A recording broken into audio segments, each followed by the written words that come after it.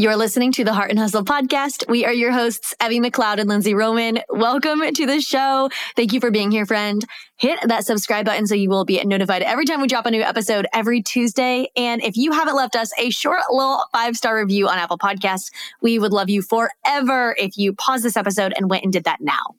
Now, today, we are answering a good chunk of your photography-specific questions that you've sent in. And we poll you, our listeners, in our Heart and Hustle Facebook group for questions for our Q&A episodes. So if you are not already in there, the link to join is in the show notes. So maybe in a future episode, your question will be answered live on the show.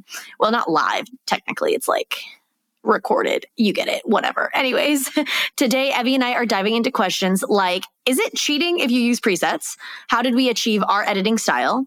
When should you draw the line at giving family or friends free sessions? Where is the best place to stand for a first kiss on a wedding day? And how do you decide your vibe or brand at the beginning of your business? We got some good photography questions in this episode, so let's get to the answers in 3, 2, 1. I've got 2 words for you that will seriously uplevel your business. You ready for it? Niche down. We're sure you've heard it a million times, huh? Like everyone and their mom tells you to niche down, but maybe you're still struggling to see the benefits. Well, we're here to tell you from experience, it will in fact help you sell and scale in the long run. And once we actually did niche down ourselves, it worked. Our businesses soared. Which is why we want to give you an explanation and then teach you step-by-step exactly how to niche down. You excited? Because we know that we are. Go to theheartuniversity.com/niche to begin the process of honing in on your area of expertise.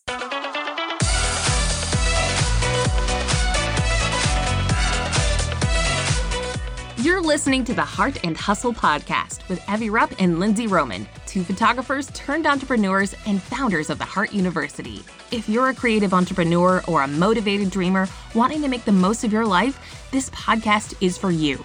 Each week, Evie and Lindsay bring you actionable tools to uplevel your business and life. So if you're ready to step up to the plate and pursue your God-given potential, you're in the right place. You're ready to live your life and run your business to its fullest? Then buckle up, because here are your hosts, Evie and Lindsay. All right, let's dive on in. We are going to state the question and the name of the person who submitted it. And as always, if you want to be a part of future Q&A episodes, make sure you are part of the Heart and Hustle Facebook group where we typically ask for your questions for Q&A episodes. And I think that's my spiel. So, all right, let's get to the first question. Awesome. First one is from Cassie, and she asks, how did you achieve your editing style? That's a great question. That's a great question. The first thing that comes to mind is lots of practice. Obviously, like it doesn't come immediately. And I also would give permission to say it can evolve over time. And for us, it has. Yes. Like the style that I originally started when I first started photography, I was like using Mastin Lab presets, and I was trying to go for like an airy, like happy, not that my style is not happy, but like happy, like light, fluffy, film-esque vibe as far as like light and airy. And that's not really where it ended up right now. So At all. Yeah, no. So yeah, it's a beautiful style, but yes, there's evolution that 100% happens.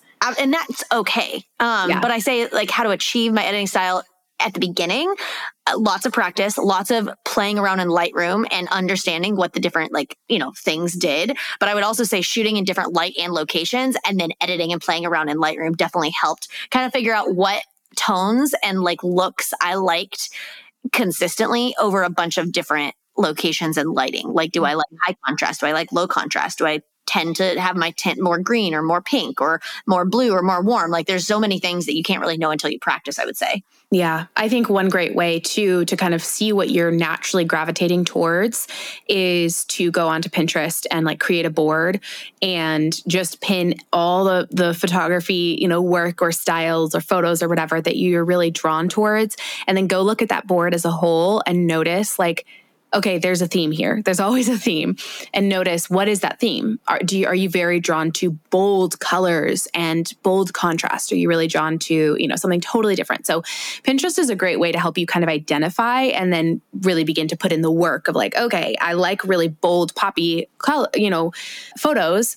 I need to start working on, editing and tweaking my contrast, my blacks, all of that. So I think, what Lindsay's saying. And then the other thought for me, one of my biggest aha moments was getting the right presets. Because the same as her, I started with Mastin Labs because that's what I really saw in the photography industry. And like all the photographers I followed were like very Mastin Labs, light and airy style, which is beautiful. And so I thought that I wanted to do that. And then I started like realizing I'm not liking my photos. I'm not liking what's happening. And I was struggling. I was like not loving my style.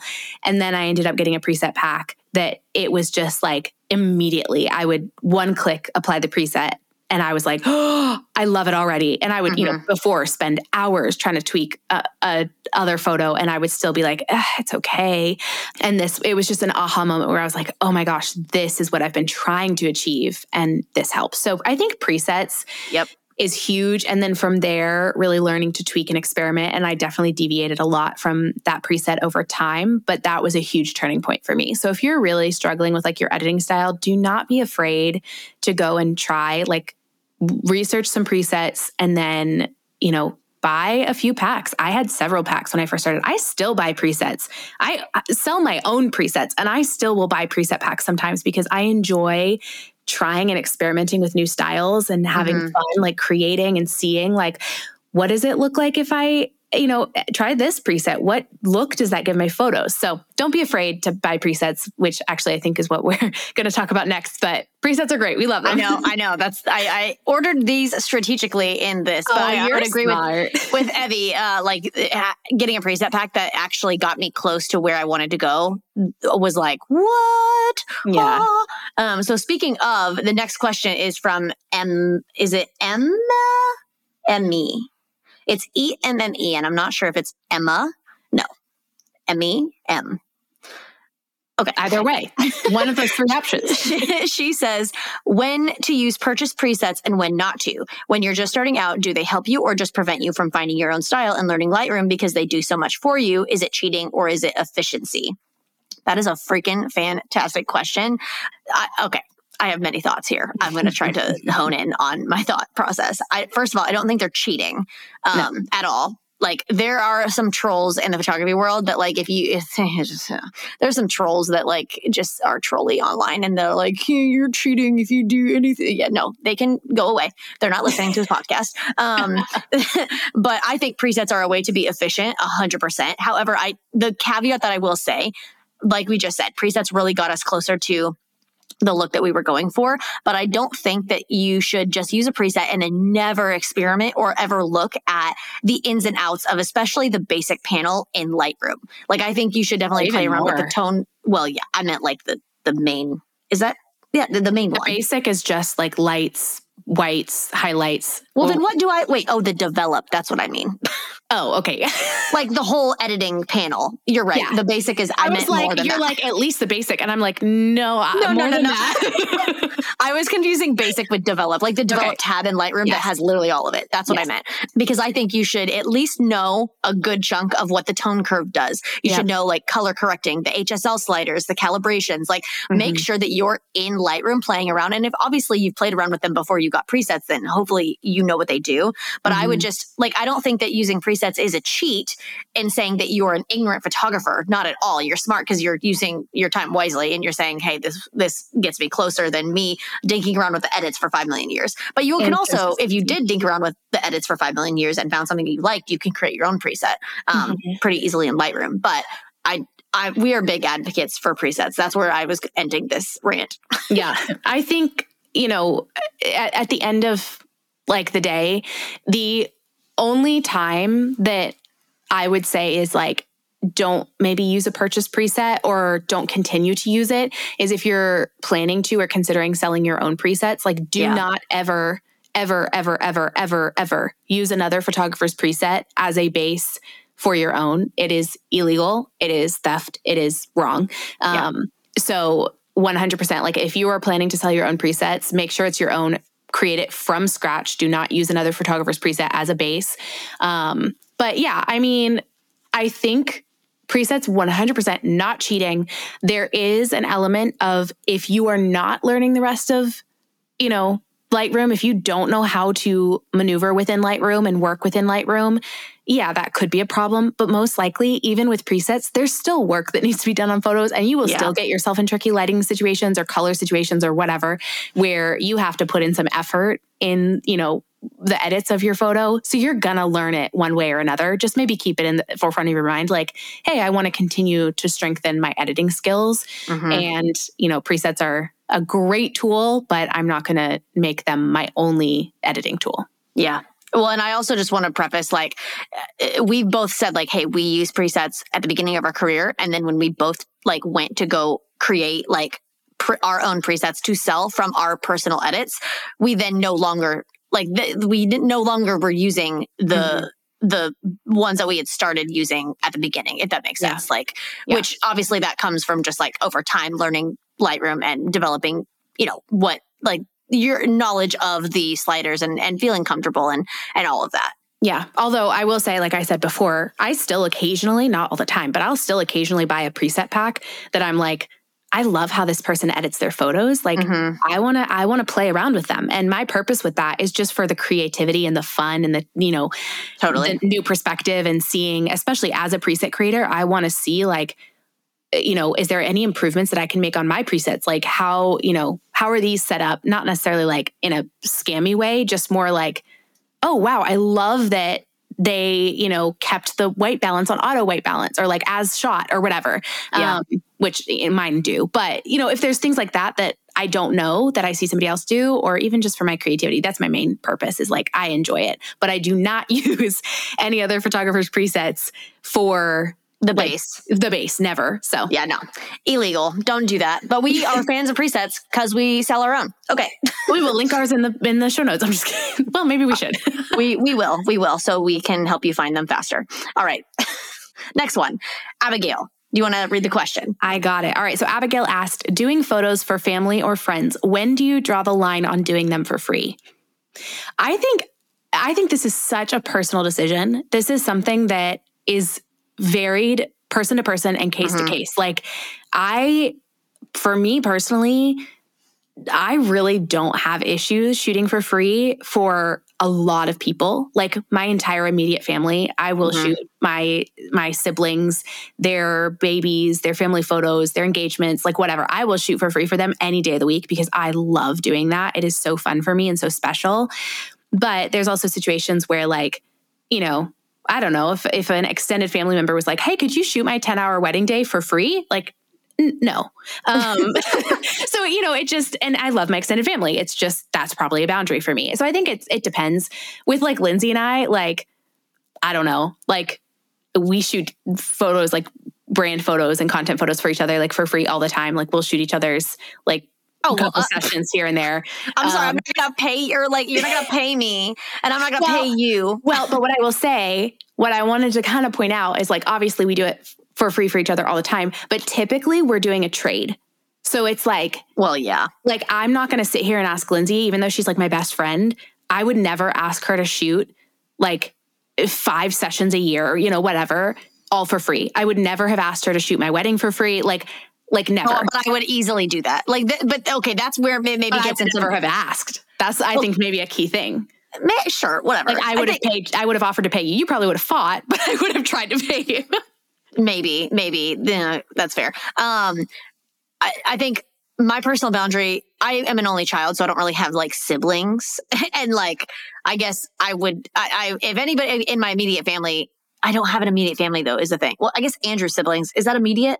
They've just never, no, that's not true. I did newborn photos for his sister, like way back in the day. So same thing. I would not have a problem doing like immediate family for free. That doesn't draw my, line or whatever. And for friends, I think is typically, this is what I do. I feel it out. It's different for everybody. Like, I think it's the level of like, how close are you with that person? Like again, Evie, like I would literally shoot literally anything for free because I like just don't care. We also have shot each other like for brands, like just like brand photos, like literally so many times. But most of it's for the heart, so it's like whatever.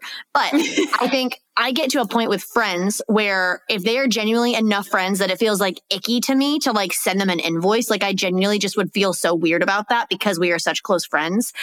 That's where I stop. And I have a really great example of a client that started off as a client and then turned into like best friends. Back in the day, I had this couple that inquired with me. Their names are Matt and Maddie. And they started out as purely as clients. And then we both moved to Hawaii at the same time, like our families did. And so I shot them like, I think once in Hawaii paid. So it was technically the second session paid because I did one session in Kansas City before we moved. So like 2 sessions now paid. But because we were both in Hawaii, like we were hanging out like all the time, every week, like hiking, going like on Fred, like we were just like really close. And so every year they wanted me to do their anniversary photos. And by the 3rd time that we were shooting, I literally was like, this feels so weird to like send them an invoice. So I was like, hey, I'm just going to do it. Like, I don't care. Like, I love you guys. Like, we have fun, like whatever. But again, that's a personal choice, which I think is going back to the basis of this question. Like, where do you draw the line? I don't think we can tell you where to draw that line. That's a personal choice for you. Yeah. I think it just depends on the situation and also recognizing like, does the other person value? Like, that's a huge thing for me is like, if a person is just trying to like, get a free, like, I don't know, if there's like not a good, healthy relationship there, they don't really appreciate you. They don't value your work. They're just trying to get like a discount or get something for free that they might have to pay for otherwise. Like, that might be a situation where I'm like, I don't really like, that's not going to be fun for me to do because you don't really care. We don't have a healthy relationship. It's going to be hard. You're probably going to be pestering me about delivery dates. Like, just feel it out. Like, if those situations, like, yeah, you might want to set a boundary and be like, I don't do that for free. You can book me at my full rate, which at that point they probably wouldn't want to do.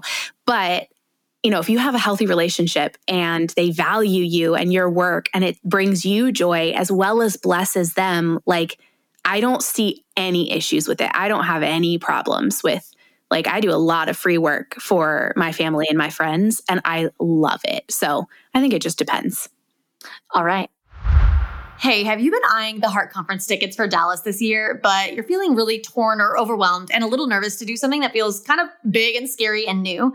Look, we get it. Going somewhere alone can be very overwhelming. Traveling can be expensive and hard, which is why we have the Heart Conference Facebook group. We have dozens of entrepreneurs in there connecting with each other before our week together in Dallas this October. And that's also a great place to find travel buddies to go with you and split travel costs like lodging, rental cars, or anything like that. To join the group and find your people to make this experience even more fun and exciting, the link is in our show notes, or you can go to theheartuniversity.com/conference to learn more. And there's a section on that page to join the group as well. We want to see you in Dallas. So grab your ticket if you haven't already and come join the pregame party in our conference Facebook group to grab a travel buddy, meet new friends, and get hyped together. One more time, that's theheartuniversity.com/conference. We will see you in Dallas. Yeah! Is your workflow for your clients all over the freaking place? Is stuff falling through the cracks and you feel so overwhelmed trying to stay on top of client communication?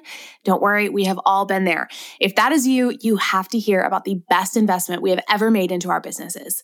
HoneyBook, a client relationship management software. It is an all-in-one project management tool that is designed specifically for creative entrepreneurs. When I tell you it streamlines everything and gives me my life back, I am not kidding. Integrated inquiry forms, client workflow and automations, contracts, invoicing, calendar integration. They also have templates, brand customization abilities, and an app so you can send invoices and emails while you're on the go. HoneyBook gives you the ability to streamline everything for an excellent client experience directly from your fingertips. So you no longer have to spend 24/7 working in your business, and you can get back to living your life instead. We promise HoneyBook will revolutionize your business the way it has ours. In addition to a free 7-day trial, we have an exclusive offer for our podcast listeners. 35% off the first 2 years. All you have to do is go to share.honeybook.com/heart and claim your discount. That's share.honeybook.com/heart, or you can check out the link in our show notes. Moving on to the next question. This one's a fun one. Destiny asks, where the heck is the best place to stand for a first kiss? Oh, I love that. The first time I read that question, I was like, wait, the middle of the, where else would you stand? So that's my answer, like dead center of the middle of the aisle. But do you have a different answer? I mean, is there a different answer? Well, I think it just depends. So the go-to for me is, like Lindsay's saying, dead center, middle of the aisle. Typically, it depends on how long the aisle is, how many rows of seating there is. What lens you have. Yeah. But like typically I'm not like level with row 1. I want to be back a little bit. Yeah, like no. I don't want to interrupt. I don't want to be in their face. I do not want to like disturb them or their families. Like I'm typically like row 4 or back. It just depends on my lens and what's going on, how big the ceremony site is. However, there are situations where couples love to have the photo of their first kiss from the front, like the I guess the back, like where the officiant would stand, and getting the reaction of the crowd, like cheering and smiling and stuff while they're doing their first kiss. In which case, if you want to like, experiment with that with your couples, whatever, like talk to them ahead of time, see if they're interested. I've had couples make sure that officiant moves. Yes. Yes. I've had couples request that, shot, and I know that they want it, and that's great. I'll just communicate with the officiant. So I would say those are the two, in my opinion, like center aisle, just getting them straight on, or if they want it and they're okay with it, they request it, to go behind them to shoot like the reaction of the crowd too. I'll just add to that. Everything that Evie said, front, middle, dead center of the aisle, I usually almost always shoot the first kiss on a 35 millimeter, just because I don't usually they don't kiss long enough typically for me to like switch lenses while they're kissing. Mm-hmm. So I just want like what I know it will be like the best like full body image. Cause I feel like people don't want the first kiss to be like a mega close up, just usually.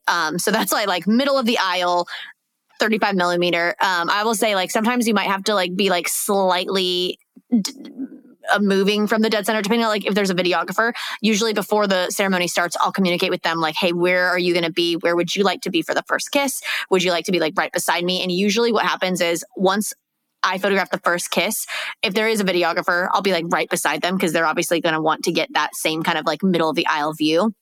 And then as the couple moves down the aisle to walk out, I will just like walk backwards as I'm photographing them like walking out. And usually the videographer, if there is one, will do the same thing, like kind of like walking backwards. And so we're just like trailing backwards from there. And then what Evie was saying, I like getting that angle with a second shooter. Cause like if there's a second shooter, in my opinion, you don't need, if you have a second shooter and a videographer, the aisle, I don't think needs 3 people. There's no purpose of the second shooter being right beside you if you're getting that shot. So in that scenario, I would have the second shooter get the shot that Evie would talked about, like kind of behind. You just have to make sure that unless you're like confident that you can edit them out, like you want to make sure that you're not getting like the second shooter just like all up in the photo, like from your angle. So where do you have the second shooter stand for that? Like they can't be directly behind the couple. They could crouch. Oh. Or I've had them crouch, or I've had them like off to the side, like out of my angle, but they're getting almost like a wide angle from the back. So you can see like them kissing, but then like the whole crowd. Yeah. Like kind of like a wide angle, whereas like I'm getting from the front. Yeah, that makes sense. All right. To throw out there, I typically shoot ceremonies with a dual camera shoot. And I typically nowadays use my 24-70 and my 70-200. And so I'm typically shooting the kiss on my 24-70. So I don't typically shoot any more ceremony on prime unless it's a longer ceremony. I have time to switch lenses around. So just saying, when Lindsay's saying like she shoots with her 35, I used to do that. I love it. It's a great shot. But I like the flexibility now on ceremonies of the 24-70 because I can get that wide shot, but I can also like crop in a bit, like zoom in. Typically I have enough time to like get a variety of angles, but you can always crop and post. So just an encouragement, like you use whatever lenses bring you joy. Amen to that. All right. Next question is from Lauren. She says, how to hone in on your vibe when in the first few years of business. I'm assuming by vibe, she means like brand. If she means editing, we kind of already covered that. Like if she means like photo editing, I'm assuming by vibe, she means kind of like the vibe and the overall brand of your photography business. I'm going to answer the question from that perspective because I'm assuming that's what vibe means. Yeah. I would recommend so if you're first starting your photography business and you're like, I don't know what type of photographer, or even maybe you know your niche of what you want to shoot, but you don't know maybe how to brand it or how to kind of like get the vibe. I'll go with that word. My question to you would be to say, okay, well, what's your product or service? Like, and maybe I'm answering this a little bit more broad. I can still answer this for photographers. Like, what is your exact service? Are you a newborn photographer? Are you a wedding photographer? Are you a senior photographer? Like, what type of photographer are you? And then back up, who do you want to serve, or who makes the most sense to be your client based on what your service is?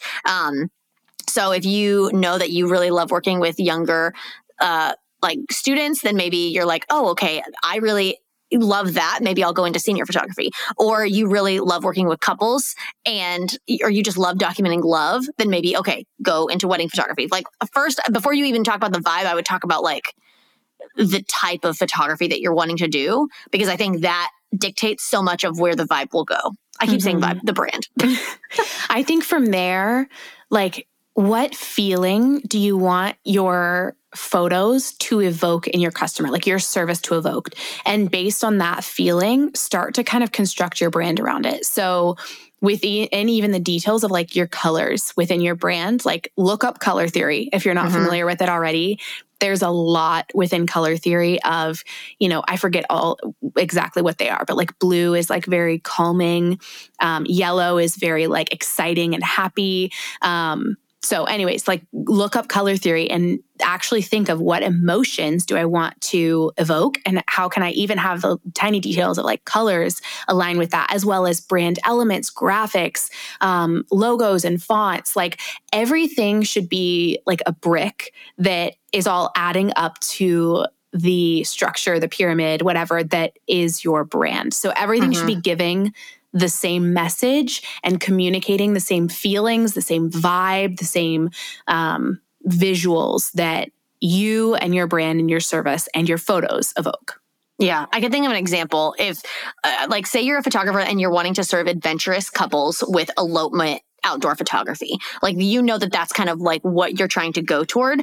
But then maybe when people come to your website, there might like this is just an example, obviously, but like say they come to your website and there is super bubbly, neon bright vibes, whether it's the font, the colors, whatever.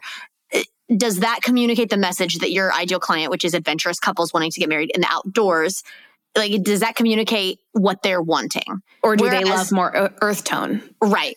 Because like outdoors, and that's not to say you can't have like a bright, bubbly personality and use bright colors and be an outdoor photographer. You can, but again, you don't always want to make your vibe or your brand about just purely what you like and what colors you like. Like you genuinely want to think about what's going to attract my ideal client, which is why we harp on this 5 million times on this podcast, but that's why having a niche and an ideal client is so specific, because every decision revolves around it.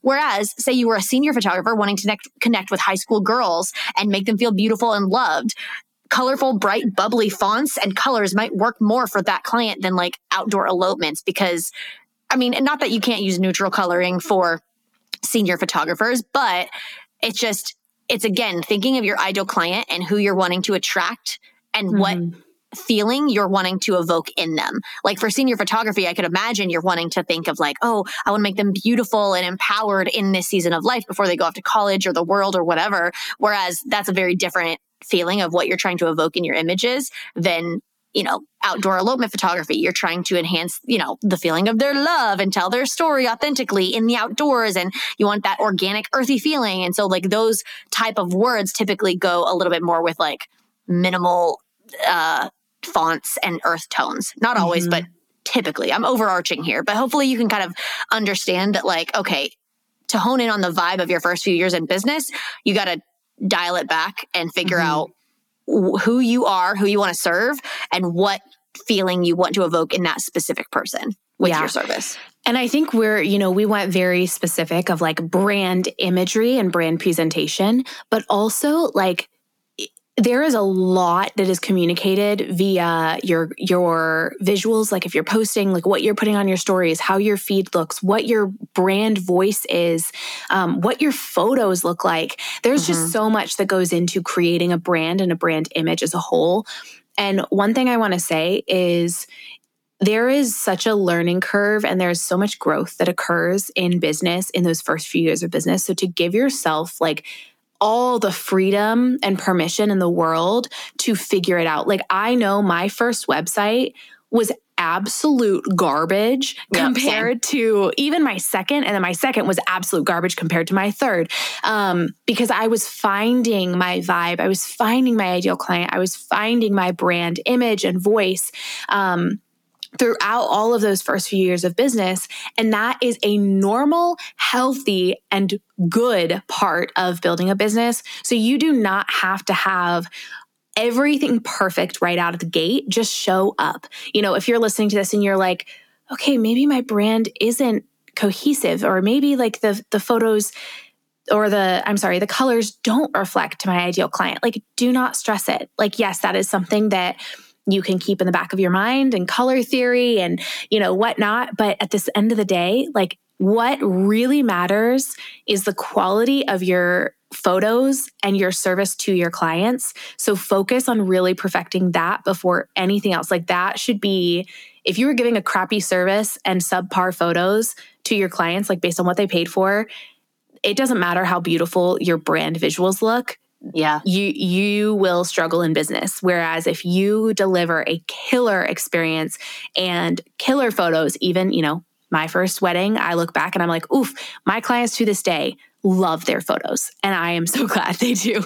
But you know, like, it's like, you might be like, oh, I have so much more work to do, but do your clients love them? You know, have you poured your heart and soul into them? That's And a strong encouragement is like, even while you're figuring out your vibe, your brand, your ideal client in the first few years of business, really navigating all the ups, the downs, the unknowns, just focus on how can I serve my clients and make their life deeply impacted by what I'm doing.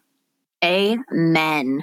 Well, that is our photography Q&A episode. I hope that was fun. If you love Q&A episodes like this, let us know in the Facebook group or on Instagram. Share this on your story and just let us know what topics you love most, or if you just want us to do a general Q&A again or a lifestyle Q&A. We love a good Q&A. So let us know if you like these episodes and we will keep doing them.